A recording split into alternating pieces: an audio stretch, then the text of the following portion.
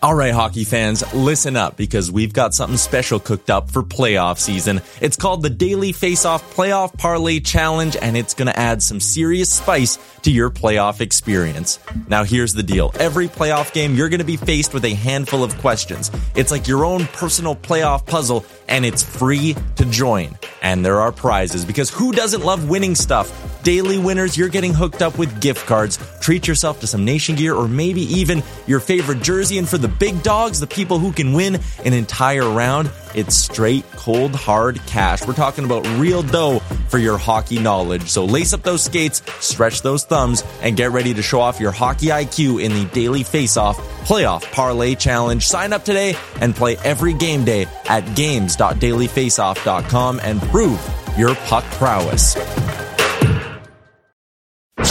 You're listening to Dropping the Gloves with former NHL All-Star John Scott, a member of the Nation network of podcasts and delivered by DoorDash. John Scott, the All-Star man. John Scott, the family man. Thank you for listening to Dropping the Gloves with John Scott. Woo! Yeah! Good morning again, everybody. Welcome to Dropping the Gloves. Thanks for joining us on another Wednesday episode. I don't even know what episode we're at, Tim. We got to be inching closer to 500 or something like that. We do so many episodes. We enjoy doing it. Hope you guys enjoy listening. Thanks for joining us. Tim, how you doing, my man? I'm good. I just did a quick search. I believe this will be 385. Look at us, 385. That's a lot of time. 500. Let's not waste any more time, Tim. There's a series that's wrapped up. There's a series that's on the brink of wrapping up. There's ones that's tied 2-2, and another one that's on the brink of wrapping up. This second round has gone nothing like the first round at all. Don't you think? You figure the first round there's going to be lopsided games just because it's the 1 versus 8, 2-7, and so on and so forth. There's going to be easy series up and down the conferences. Second round, that's where, the iron sharpens iron. These are going to be 8 great teams going at it. It's just going to be epic battles night in and night out. Overtime, double overtime, triple overtime games. It couldn't be further from the truth, Tim. Every series, other than the aforementioned Rangers and Canes, which is tied 2-2, one team has a stranglehold on the series. One's over, for Pete's sake. The Bolts swept the Panthers unceremoniously the other day, 4-0. Florida Panthers go out with not even a whimper, Tim. They did play their best game in Game 4. They still get beat. They still lose, not scoring many goals. The most offensive team in NHL history. They're over 4 goals a game. Everybody knows about the regular season accolades. We get to the playoffs, and it's a completely different team. Was this what happened to Florida this season? What should they have done differently? They go out, they get Sherratt, they get Giroux. Bobrovsky was not their problem in the playoffs. He played great, in my opinion, this series versus the Tampa Bay Lightning. He went save for save with Vasilevsky. He played absolutely out of his light, out of this world, lights out. Not the issue whatsoever. Is there anything that Florida could have done to change this outcome, or is Tampa just that good? I think Tampa's that good. I mean, from an organizational perspective, you went out and you added arguably the best player at the deadline and a guy who was hungry for a cup. You added a really good shutdown defenseman, which we've seen be really effective for these cup-winning teams the last couple of years. And you already had a loaded team. They made some great moves in the offseason. They traded away their 3 first-round picks in the last year, all in the name of going all in this year. And they looked not great in that series against Washington, and then they got swept by the Lightning. And so you got to give credit to the ownership and the management. Like they went all in. They did everything. They did all the right things, I think. It's on the players. It's on, some of the quotes coming from, what's his name? Brunette just talked about not wanting it bad enough. The will wasn't there. There were little things that Tampa was doing that was outplaying and outworking their guys. And, this is not a good look given, they had no first round picks until 2025. And it almost feels like this could be the beginning of an Oilers, a Leafs, an Avalanche, drought where we see these young players with high expectations falling short every year. It's only been a couple of years. We're not really in that range yet, but if it continues, this could be the beginning of it. Yeah, and what makes it even worse in my mind is this was the perfect opportunity for them to beat Tampa Bay.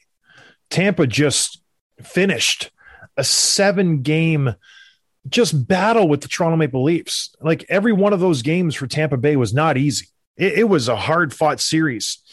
They're missing arguably their best player. Braden Point is out of this series. Florida is coming in fresher. They get home ice advantage. Tampa Bay has no reason winning the first couple games of this series, and they come in and they just dominate every single game to a point where it wasn't even close. I feel like usually there's, Florida was better that game. There was a couple bad goals. No, every single game, I feel like Tampa was the better team. They outplayed Florida. And to your point, what their head coach, Andrew Burnett, is saying, it's very concerning to me. It raises a lot of red flags because, like you mentioned, this is our team. We're not getting any first rounders. We don't have much room to make any big trades. This is us. We're Verhaeghe, we're Barkov, we're Huberdeau, we're Duclair, we're Bennett. We got Bob for another couple years at 10 Schmale plus. This is our team. And we can't beat the defending Stanley Cup champions without their best player coming off a 7-game series. The goaltender's shaky from the first series. We can't get up for these games. Interstate rival. We can't get excited for these games. We're not ready for these games.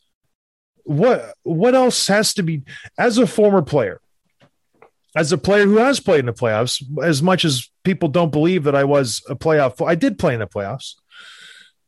If you can't get up for a playoff game, there's something wrong with you.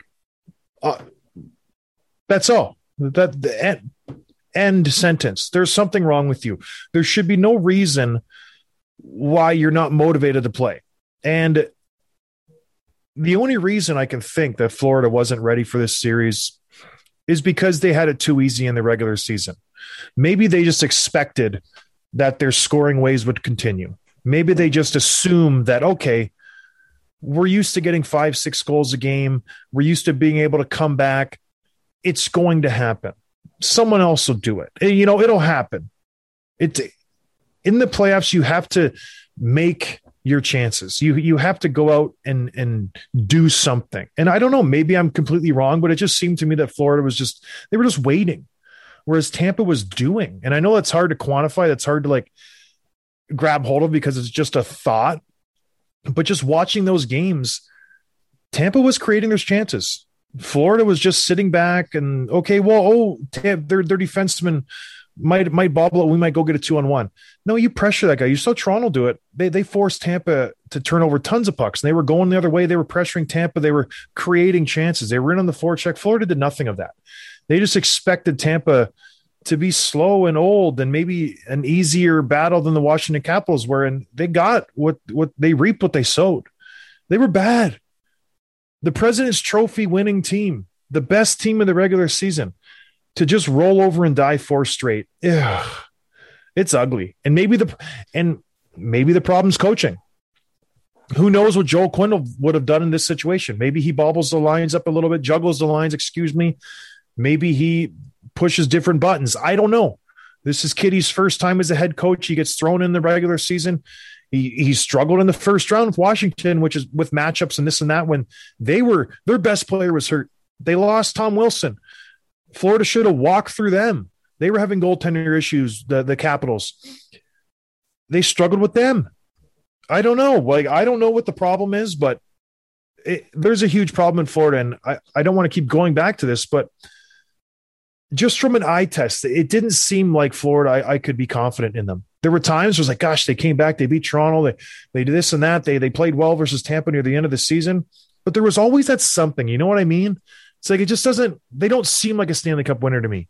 They just don't have it. They don't have that forward, that defenseman, that goaltender, that guy who I can go, you're the reason why you're going to win this Stanley Cup.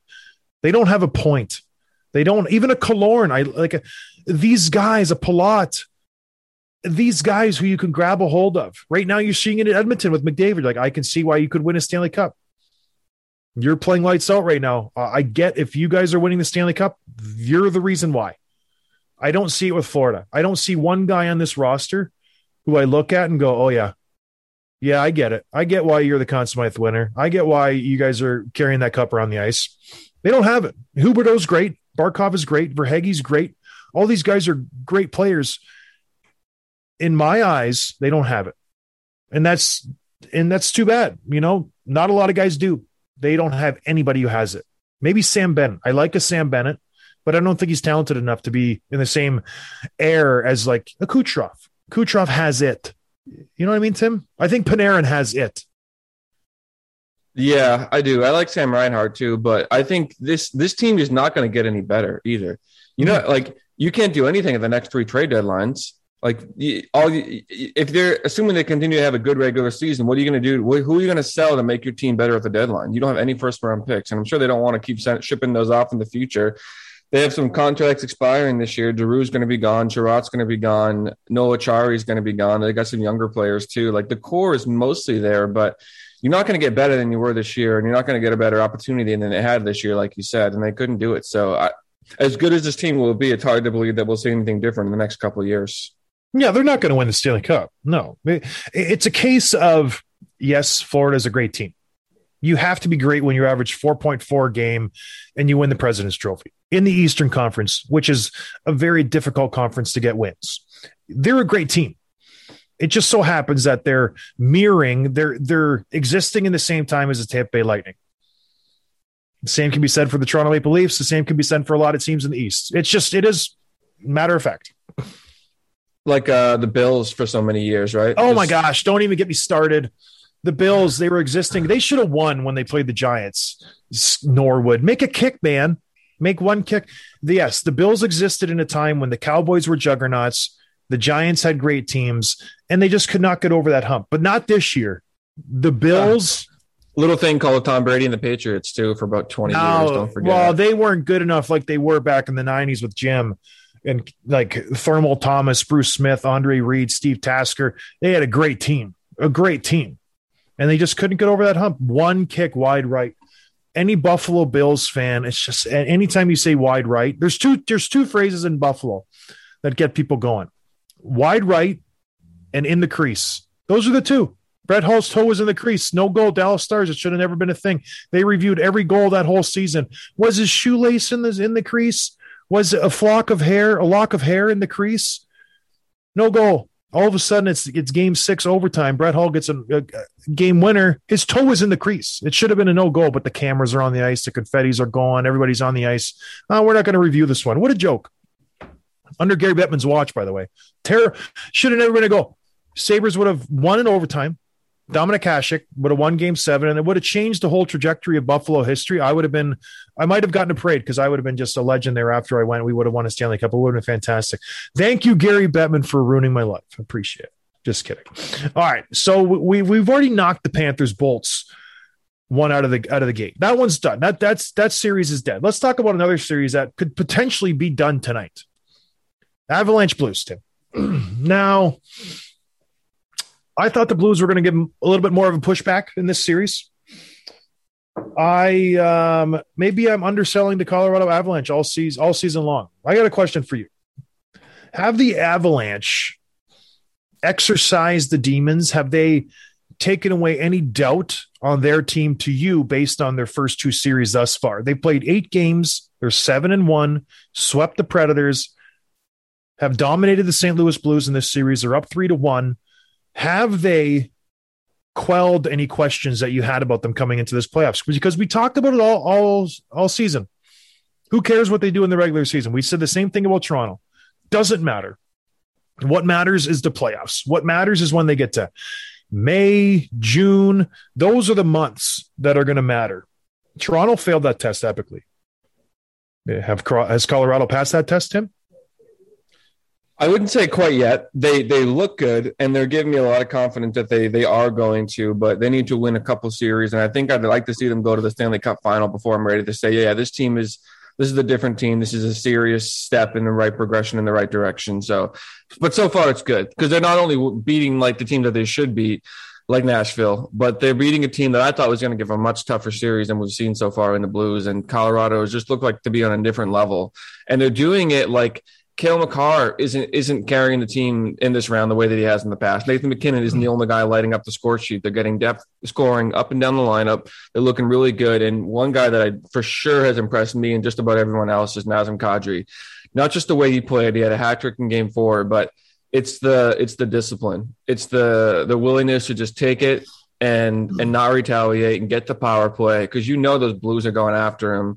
We can talk about that play from Perron and all the hatred he got after game. Was it 3 that he had the hat trick or whatever it was? Yeah. Where he got all the hate, like the racist stuff in the comments. I don't know if you saw these things, but his wife posted some of the messages they were getting. It's awful. And Nazem Kadri has a reputation for crossing the line and taking it too far and doing something stupid in the playoffs that hurts his team, gets him suspended, whatever, and he's not doing it this year. So a lot of credit to him and being quiet and just producing on the ice and looks like a different player, and that's a really, really good thing for Colorado.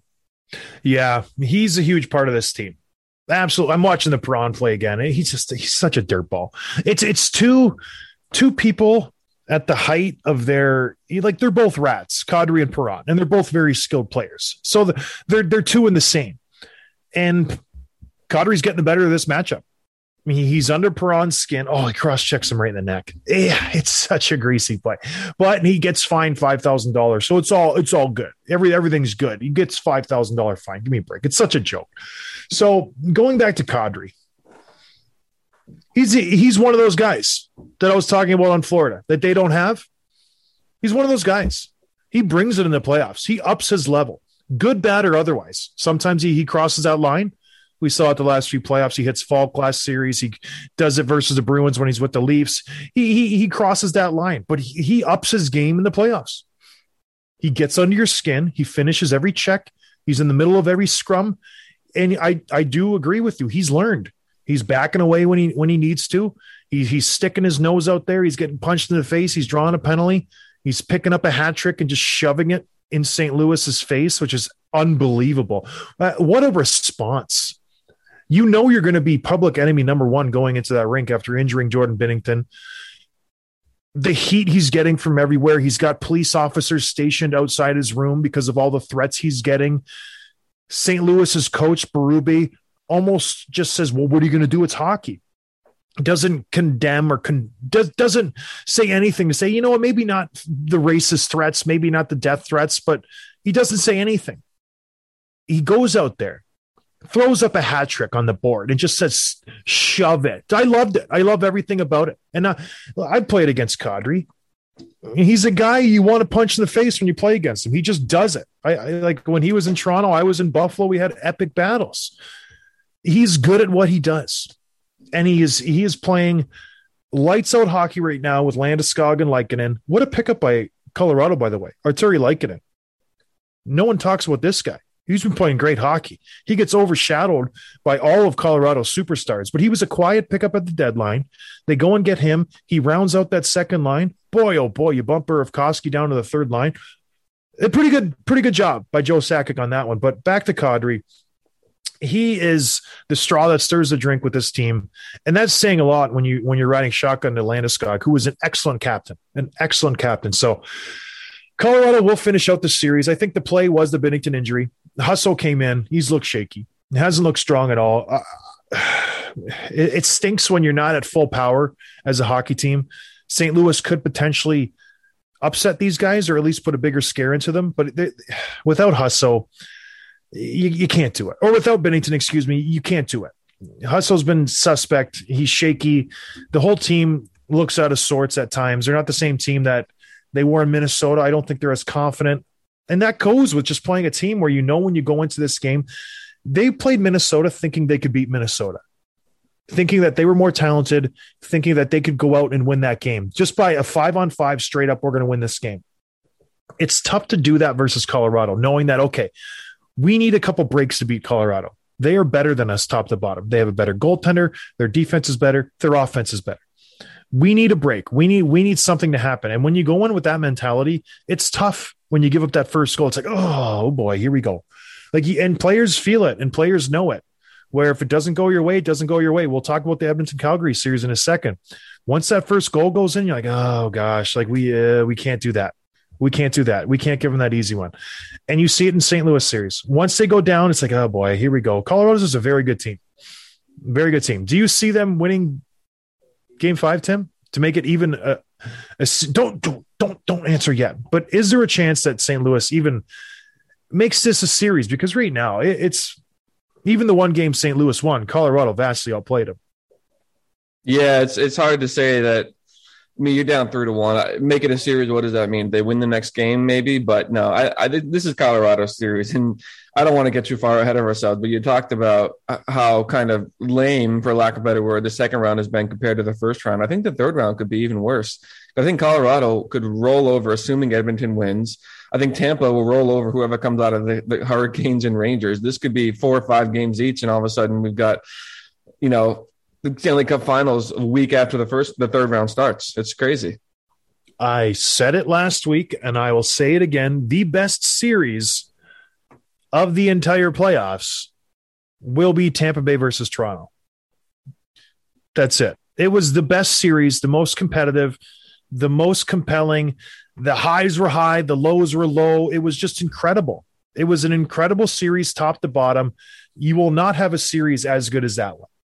And I firmly believe that the second round, this is even the Rangers-Canes series, it's tied 2-2. It hasn't been as exciting as Toronto, even though the first 4 or 5 games of the Toronto series were blowouts. It was still must-watch hockey. This Canes-Rangers series is just, it doesn't have the same players. It doesn't have the same people involved. It doesn't have the Matthews, the Martin. It's fun. Toronto, it's a sexy series. The Canes Rangers, it doesn't have the same it factor. I don't know. I'm all about, it factors. And you know what is an it factor for me? DoorDash. DoorDash has that it factor, Tim, and it does. You dirty dog, it does have that it factor. And everybody should use DoorDash, because if you want good food and you want it fast, DoorDash is where you got to go. Use our promo codes, get you some Do-Re-Mi off. We're the only company that I know of that has this deal. It's unbelievable. And of all the companies in the world, we get the best deals for you listeners because we appreciate your support. So go to DoorDash, use promo code GlovesDD. If you're in Canada, use promo code GlovesDDUS. If you're in the USA, get 25% off. But wait, there's more. Free delivery. It's a great deal. Save yourself some money, get yourself some food, especially with inflation. This deal is great. It's almost better to do this than go to the grocery store, bring it home, cook using electric or gas. That's money, time. You could be out doing stuff with your family. You're just bettering your life and house. Just use DoorDash. Tell them we sent you. All right, Tim. Rangers Canes. I just mentioned it. It's tied 2-2. Hurricanes can't win a road game for the life of them. They played 5 road games, lost them all. Thank goodness they're the top seed in the East because Florida's out. So they won't have to. If they just win home games from here on out, they win the Stanley Cup. Easy peasy, lemon squeezy. That's all they got to do.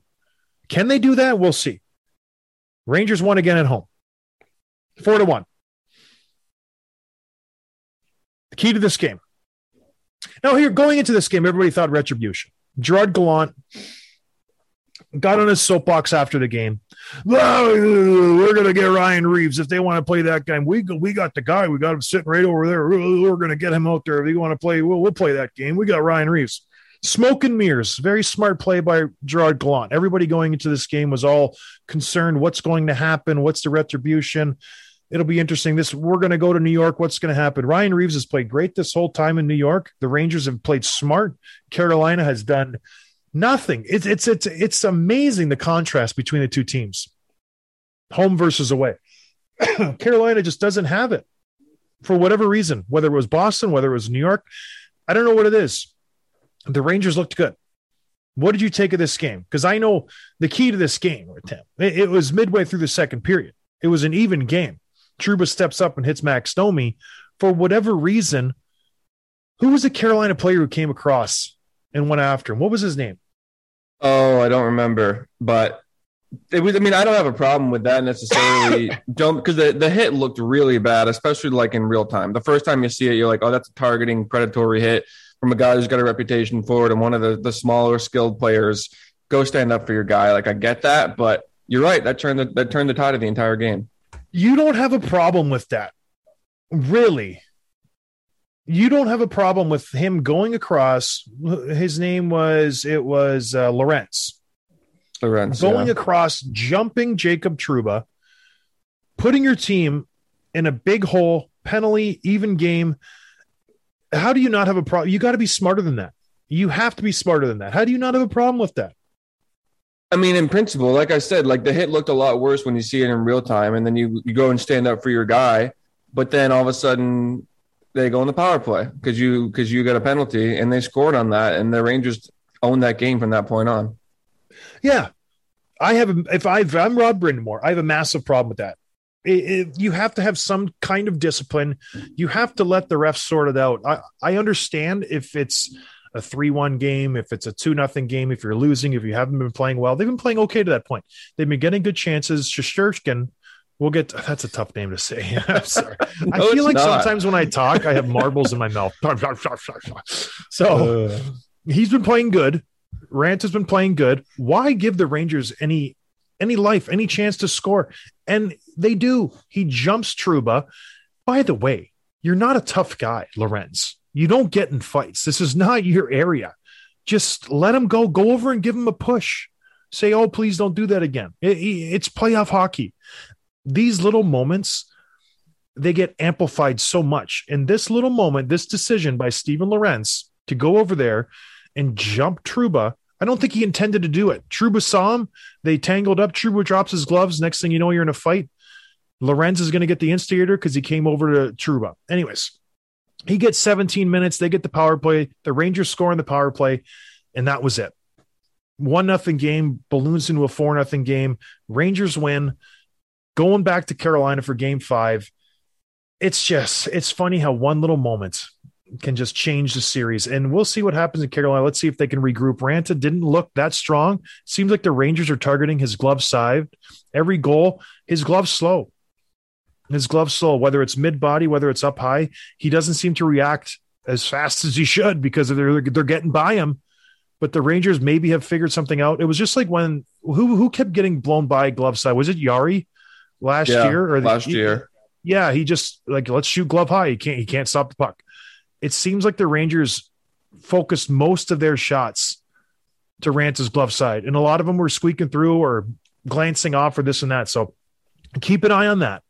One thing that I noticed from the game, the best players for the Rangers, the best player, in my opinion. Yes, they have Panarin. They got Kreider. They got the guys on the back end, Fox, Schneider. They're good. Andrew Kopp has been the best player for the Rangers this playoffs. The guy's unbelievable. I can't. It's unbelievable. That pass he made for the Vatrano goal was incredible. Filthy.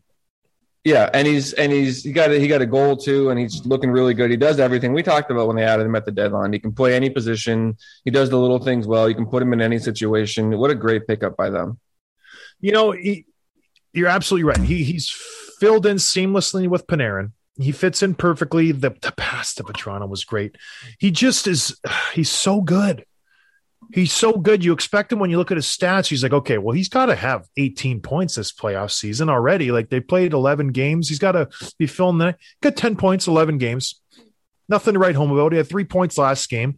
But it seems like when the Rangers are going good, Kopp's right in the middle of it. When the Rangers are going bad, you don't really notice Kopp. So maybe he can get a little more consistent there. But there's a reason he was so highly coveted from the Winnipeg Jets. People knew what you were getting. He's a veteran guy. He's got good size. And he just doesn't make that many mistakes. And he's got a tinted visor, which is so cool. Love that tinted visor. Just kidding. I hate the tinted visor, but he's been their best player throughout this playoffs. It would be nice if Panarin were more consistent when I'm watching the Rangers game. Yes, there are times and flashes when I see him, I'm like, gosh, like, why does he not do that every single shift?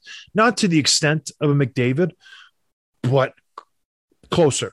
McDavid, when he's on the ice every single time, he's dominating. I don't know how he's doing it. He's dominating every single time he's on the ice, but if Panarin can get more consistent, can be more dominant more regularly, the Rangers have a very good chance of competing with the Tampa Bay Lightning if they move on. But right now, they got to worry about the Canes. But let's move on. You dug up some interesting stats with the Hurricanes, Tim. Why don't you enlighten our listeners? Yeah. Well, on top of not being able to, they're two different teams, right? Home versus away. This has been their issue all playoffs long. We saw that in the first round. We're seeing it here. But on top of that, kind of the story the last couple of years, going back to last year, was their inability. Their offense just goes quiet during the playoffs. Their goalies is okay. We're going to get there in a minute. The defense has played pretty well, but the offense just isn't scoring. The power play is not there. So last season, they were eliminated in 5 games by the Lightning, and they scored just 6 goals in their 4 losses, and 0. They were shut out in 2 of them. And so that is not good enough. And then fast forward to this year, now we have lost 2 straight games in New York, scoring 1 goal in each, even though they're out shooting the other team. And so this is just, it's not good. And then, even they scored three goals and 96 shots against Shesterkin past 3 games. They're getting shots on that. I don't know if it's a quality thing. I don't know. I mean, you got to give credit to Shesterkin, but the offense is just not finishing, and that's a problem that they're going to have. And if they lose, and it seems like they're going to, based on what we saw the last 2 days, this is going to be a big part of that. Until otherwise proven, like you said, they're going to be fine if they can keep winning at home. And so far, it looks like they can. But this is not an offense that's going to carry you. Defense and goaltending are more important in the playoffs than maybe scoring, but you still got to score. You still got to score. And then, Ranta, like you said, just hasn't looked great. He's made some pretty good saves. He's kept them in the game here and there, but Shesterkin, no surprise, is a better goal, and he's making saves that Ranta isn't. He had that toe save last night across the crease that was just incredible. That Ranta's not making that save. So I think it's the offense going quiet, and I think it's the goaltender just getting exposed a little bit. Their power play has been struggling in this series also. I think they've only gotten 1 goal on the power play, maybe 0 if I stand corrected. They made a switch going into last night. They moved Nito Niederreiter into Teuvo Teravainen's spot to maybe inject a little more size in front of the net. Didn't work. Still went 0 for on the power play. They don't have an elite goal scorer. I know Sebastian Aho lit it up this regular season. He got 37 goals. I don't see him as an elite goal scorer. He's a perimeter player. He's got quick hands, but he's not a threat to me when it comes to goal scoring. I think their best goal scorer, just based on, okay, that guy's got a heavy shot, is Svechnikov. I like Svechnikov. He drives to the net. If he gets going a little more, I would be more encouraged by Carolina, but they don't have that goal scoring guy that I can just go, oh boy, we got to worry about him. The Rangers have Kreider. The Rangers have Zibanejad. And then at times Panarin. They have guys who I feel like are reliable goal scorers, where the Carolina Hurricanes, and this is my question, there was the same thing about the Florida Panthers. For whatever reason, it's like, I don't buy it yet, you guys. I don't know why. I don't trust a Sebastian Aho. I don't trust a Vincent Trocheck. I don't trust a Teuvo Teravainen. I don't. Maybe it's just the eye test, the smell test. For whatever reason, something doesn't sit well with me with the Carolina Hurricanes. I don't know what it is. Call me crazy, but I can't see them ripping around with the Stanley Cup above their heads just yet. They got to get by the Rangers. They seem to have too much trouble. Like they struggled with the Boston Bruins, for Pete's sake. The Rangers had a harder out with the Pittsburgh Penguins, and now these 2 teams, I think you nailed it. I think Tampa Bay is going to roll these 2 teams, and they're going to just walk into the Stanley Cup Finals, and they're just going to be waiting for Edmonton or Colorado once they get there. And I don't know. Tampa Bay just looks so incredibly good. Moving back to Carolina, Freddie Anderson skating. What do you do if you're Rob Brind'Amour? Antti Raanta struggle, rightfully so. Not epically like a Markstrom, but he hasn't been that great. If Freddie Anderson has a couple good days of practice, do you put him in for Game 5? A crucial Game 5. This is the best of 3. Or do you go back to Raanta?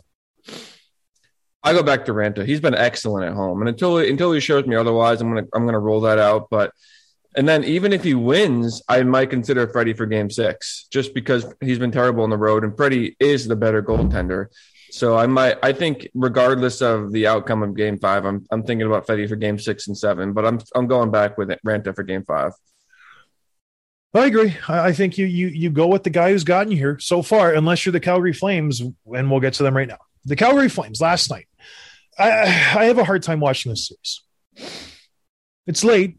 Don't get me wrong, but the Calgary Flames, they seem to shoot themselves in the foot all the time. And it happened within the first minute last game. I said they should have started later. Or if Markstrom struggles, you yank him right away. They should have yanked Markstrom right away after he made that terrible gaffe 35 seconds into the game. A very innocent-looking dump into their zone. Markstrom comes out to get it. That play happens a dozen times a game. For whatever reason, he decides to go to the hash marks. I don't know what he was doing. His defenseman's right there. Hoffman, however many call him, I don't know. Just dump it to him right there. He flubs it. It goes to the Nuge. Nice little shot by Nuge. Sharp angle, elevates it. Markstrom's diving back. You're in the hole 1-0 right away. And like I mentioned with the Avs and the Blues, as a Flames player, you see that right away and you're just like, oh my gosh, already? Like, we just start, like, already you're already playing bad. The first 3 games, you were terrible. Like, where is this Vezina Trophy candidate winner? Where is the guy with all these shutouts? Where is he this series? You get questions and you change the way you play. You're not as aggressive. You're always hustling back super hard. Maybe you're not taking chances like you would if you're Gaudreau or Tkachuk or Mangiapane or Lindholm. It affects the way you play your game. And I think you saw that. They go down 2-0. They go down 3-0. Mind you, all of these goals, a deflection, Kane's goal, I get it. He should still save it. He should still save the deflection happened far enough out, and it was at an angle where he should be squared to the shooter. It goes short side over his glove. He still should be able to react, in my mind, to save that puck. I know Zadorov's diving and gets a stick on it, but you got to save it. You have to save that shot. So it changes the way you think. And you can see it after they got down 3-0. They go, well, we got nothing to lose now. We might as well go for it. 3-1, 3-2, 3-3. We're back in this game. Their mindset switched after they were down because they didn't care about playing defense anymore. Not as much as they did after that first goal by Markstrom, where it's like, oh my gosh, you guys, they're looking around on the bench. I know how it is. I've been there. I've played with goalies who play the puck. I've played with goalies who give up bad goals. You give up a bad goal and you look to the guy beside you and you go, oh my gosh, really? And you just like, you look at each other and like, all right, looks like we got to, buckle down on the back end. The forwards, you're yelling at each other. We got to get back. He's having a tough night. We got to help our goalie out. The Flames have been doing this every single game now. After game 1, Markstrom has stunk. He stunk all season, all series, not season. So that's what was happening in the first period and a half. Then Edmonton went up 3-0. Calgary took the reins off. They said, let's go for it. We got to get back in this game. 3-1, 3-2, 3-3. It's 3-3, Tim. We talked about this before the show. And I know I'm ripping through this game, but I feel like there's a couple key points in this game. This is the key point. It's 3-3. Edmonton's pressing. There's how much time was left? 3.5 minutes? Yep. Put yourself in, you're the Calgary defensive coach right now, Tim. Okay? You're behind the bench. 3.5 minutes left. Your 2 D-men are changing. You look down your bench. You go, okay, we dress 7D because Tanem's back in the lineup. Got a bad right shoulder. Can barely lift his stick. Who are we going to put out there? Well, I'm looking. Okay. I got a guy who's played 14 minutes. I got a guy who's played 17 minutes. I got a guy who's played 20 minutes. Who's going to go out there? Should I put out Anderson, Hanifin, Kylington, Tanev, Zadorov, Goodbranson? Who are we going to put out there? Oh, Michael Stone. Michael Stone. He's played 7 shifts all game, all of 4.5 minutes. There's 3.5 minutes left in the period. Maybe you should put him out, Tim. Well, who are you going to put out there, do you think? Because it's a crucial time in the game. It's 3-3. We're about to go into overtime. That guy's been sitting on the bench for probably a good period. If you have any brains in your head, do you put Michael Stone on the ice in that situation? No. Yeah, late in the game, tie game, playoffs, you shorten the bench. You don't expand it. Like, everyone knows that. And so I You're rolling out your top two pairs, basically. Maybe every second, third shift, you might throw out another pair out there. But Michael Stone is not that guy. And I don't know if it was maybe they were hoping for a different matchup or something, and they weren't planning on those guys being out there. But late in the game, tie game, you go with your best guys. I don't care how gassed they are, unless you absolutely, absolutely have to, and they were not at that point. So just, bad decision there. Cost them the game. You had 7 defensemen to choose from. 5. You had 5 guys to choose from. 5. And you picked Stone, who's been sitting, and Stone probably looked at him like, are you serious? Right now? Coach, it's me. It's me, Mike. Are you sure? Yeah, it's like, are you serious? He sends Kylington out with him. And the puck gets obviously dumped in his corner because that's what happens in situations like this. Stone wishes it was just an easy chip. You could go D to D and away we go. But no, it gets dumped in his corner. He goes back. He's not fresh. He probably hasn't skated in 15, 20 minutes. He gets beat to the puck, goes behind the net, in the slot, rebound to Nuge. Game winner, 4-3, game's over. Calgary loses because of that one decision by that coach. That one decision, Tim, we talked about it. One decision can impact the whole series. Lorenz goes after Trouba. That coach taps Stone and says, all right, give us one. We need one out of you. Maybe the other defensemen were gassed. Maybe Tanev's shoulder was hurt, and he's like, I can't do it this shift. Stone, you need to go out with Kylington that shift. Take Tanev's spot. I don't know what was going on the bench. You cannot put him on the ice in that situation. That one decision saying, I got you, Stoney. You're good. Go out there and give us one shift. That's all we need from you. -1, 4-3. Edmonton wins. 3-1 series. Good luck coming back if you're Calgary. Good luck. The way your goalie's playing, good luck. Game's over. Game's over. Series, we'll see. Let's move on to something else. We talked about how bad Markstrom looked.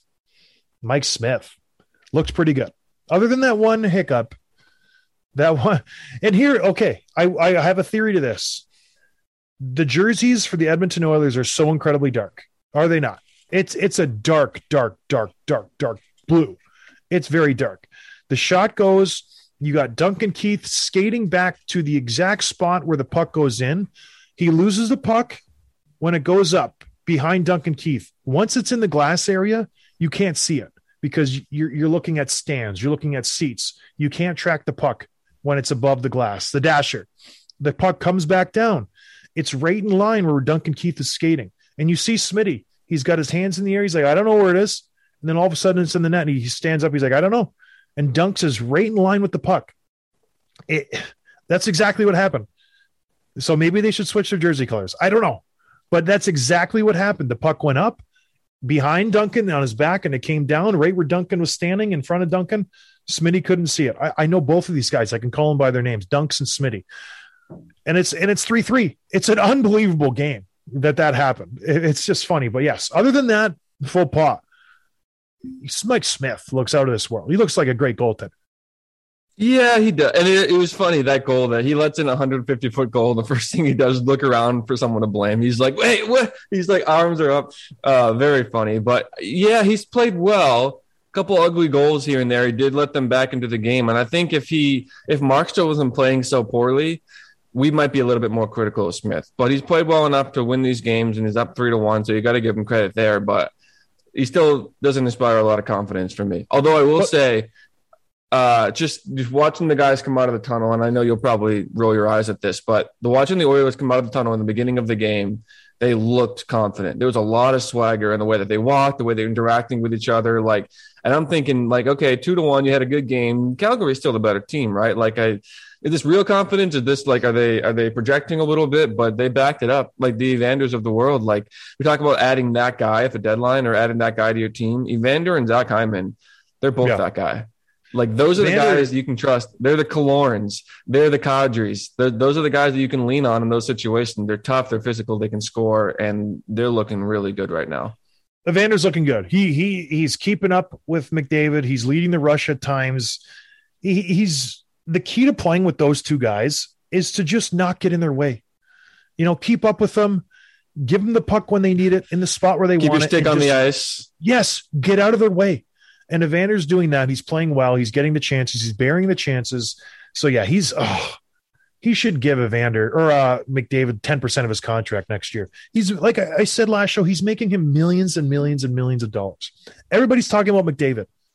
Everybody. Draisaitl just set an NHL record in the playoffs, which I think is insane because we've had playoff runs where there are some high-scoring players. There's Wayne Gretzky's, Mario Lemieux's, Jaromir Jagr's. These guys, Draisaitl just set a record. What's the record, Tim?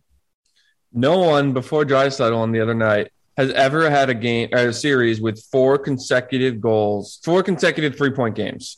And like I said, that really surprised me. That's impressive, but like I didn't think it was that impressive that no one's done it before. I would have thought that happens all the time. But nope, Leon Draisaitl set a record last night. Because you think if you're in the playoffs and one guy has gotten 3 games with 3 points in a row, you might want to put a guy on that guy. Might want to mark him. I was actually thinking about this last night before the game. In college, we had a player that was dominant. We were a very top-heavy team. We had one guy, Chris Connor. He's just a very good hockey player. Hobey Baker candidate was our whole offense. Teams would put a guy on him. They would shadow him all game, whether it was a penalty kill, whether it was the power play, 5-on-5. They devoted one guy to Chris Connor, and they would skate around the ice next to Chris all game, no matter where Chris went. And that was that one guy's job. So Chris would go, even if his team was in the offensive zone, and Chris would go stand at the opposite team's blue line, that forward would follow Chris. So essentially it would be a 4-on-4 in our zone. And that guy would go everywhere he went. So what we did when we were in the offensive zone, Chris would go stand next to one of their players. And so Chris would shadow one of their guys and they would shadow Chris. So it'd be 2 guys on one guy. And it worked. Chris didn't get much, if anything. I was thinking last night, why not do that to Connor McDavid? Why not, if you're Calgary, just say, you know what? Who's my fastest guy in Calgary? Who can keep up with Chris Connor? Okay, let's go Yarnchark. You're quick. You go with McDavid wherever he goes. Anytime he's on the ice, you change, you get out there as best as you can. We're at home. We can get the last change. Just go and just shadow him. And that's your job for the whole entire day, the whole entire night. I think that is the only way to stop this guy. They got 5 assists last night between the two of them, Draisaitl and McDavid. I just don't see a reason why they can't slow these guys down. Everyone thinks Sutter is this great coach. I think he's a great coach. I think he's failing the Flames right now. I think he's failing them. He should have not played Markstrom. I think he's being a little too prideful with the way he plays the game. He's stuck in his ways. He hasn't adjusted very well. You have to play McDavid. You can't play the whole team. Edmonton's a one-line team right now. You have to adjust to that one line. I don't think he's doing it. And now they're down 3-1. Calgary's a better team. Edmonton's got a better first line. And that's the way it is right now. And Edmonton is adjusting. You mentioned it too. We talk about the first line for Edmonton playing lights out. They're getting dozens and dozens of points and they're setting records, this and that. Where's Calgary's first line? What are Gaudreau's stats, Timmy? After getting 9 goals in the first game, mind you, what are their stats? Do you think they would have a bunch of points? They've scored 15 goals in this series. Edmonton scored 20. What are their stats? Gaudreau has 0. And it's funny because we talked entering the series, it was like, okay, Edmonton's top heavy. We know that everyone's going to be talking about their top guys. Can Calgary shut them down? The answer was no, by the way. But no one talked about the other way around. Does Edmonton defense have what it takes to shut down the Tkachuk, the Gaudreaus, the Lindholms? And Tkachuk had a hat trick in that opening game. I don't think he's scored since. Lindholm had a goal last night, but he hasn't had a great series offensively. And Johnny Gaudreau, he's had 5 assists, give him credit, but 0 goals. And he's been pointless in 2 out of the 4 games. This is not good enough. The Calgary Flames are just not good enough right now. And I think no one's really talking about that side of things. And I think that this wasn't what I would have anticipated when we started this series. Yeah, without a doubt. He struggled. And when you're playing an offensive team like Edmonton, unless you're doing what you did in the first game, good luck. I think it starts on the defensive side. I think Sutter has to adjust, which is going to be difficult going back to, they're going to go to Calgary. Then they have to go back to Edmonton. When you get that last change, Woodcroft he's shown he's not scared to throw McDavid out there for 25 minutes a game. He puts him out there all the time. Offensive zone faceoff, McDavid's going out there. 3rd or 4th line for Calgary, McDavid's going out there. He is going to throw that guy out there all day long. And it's working. Why not? He dominates every single time he's on the ice. So why not get that guy out there? Again, just like the Avs and the Blues. Which are the teams that are down 3-1? St. Louis or Calgary has a better chance of staging a comeback? getting back into this series, pushing it to a game 7? I'm going to say Calgary. I don't see either of them doing it, but the big thing with St. Louis is just Husso. I don't trust him. So, but he's playing better than Markstrom. Numbers. I know. But yeah, I don't see either of them coming back. Markstrom has not cracked 900 save percentage this whole series. Every single game, he's been sub 900, almost tickling 700 range every single game. He's been absolutely terrible. I think last game he was 850 or 860, and that was like a good game for him. I don't see any hope for this unless they get Markstrom out of the net. You can't start him again. He's going to. You can't. He was 840 last game. 840, 25 shots, 21 goals against. But they are. I would have pulled him after the first, down 3-0, and especially that ugly goal. Pull him. Tim, I would have pulled him after that goal. I would have started him. I would have pulled it. Well, I would have not. No, I wouldn't have started him. After that first goal, you know your goalie's not mentally into it. And if he is in it, he's not in a good spot. He's got to go. 20 seconds. He's got to go. Yeah. 20 seconds into the game. I'm sorry. It's time to go. You messed up the first shot you even faced. It wasn't even a shot. The first rim around the boards. You put us in a hole already. All right, so we're going to go to PointsBet now. It's a big one tonight. It's a big, big game. We got the Blues and the Avalanche. Avs close it out. We're back in Colorado. Is this series done? Are we going to put this baby to bed, Tim? I think we are. I like the Avs tonight. Like I said, I don't trust Husso. Avs are playing at home. They seem like a better team, and they've shown it every game. So yeah, I think Colorado closes it out. They're 7-1. They're too good. Husso sucks. Yeah, they're too good. Avs are going to win. And let's go to Thursday. We got a 2-2 matchup. Carolina's going home cooking. You're going to be there probably. You're a Carolina guy. Get that press pass. Who's going to win that game? Rangers, momentum. Shesterkin looks good, stopping all kinds of rubber. Who do we got? Which team are we going to see from the Hurricanes, Tim? I think Carolina wins. I don't think they lose 3 in a row. I just don't see that happening. And I think they're due for a bounce back game. They obviously play well at home. So yeah, I like Carolina. I'm taking the Rangers in that one. They can't continue this streak of home and away. I think the Rangers have the momentum. They looked good this past game. And it comes down to the goaltender. He is playing fantastic. He made some great saves the other night. I think the Rangers are going to take this one. And then later that night, Pacific Coast time, we got the Oilers and the Flames back home in Calgary. Can the Flames get back into the series? Who's going to win this game, Tim? I do like the Flames to come back there. I think they'll bounce back. They'll make it a series. I got to think they will, right? What do you think? Yeah, I agree. I hope so. It wouldn't surprise me if McDavid gets 7 points, though, and they win 7-5. So it all depends on if Markstrom plays and if he does, which Markstrom are we getting? Because as he goes, the team goes. They've shown they can't slow McDavid down.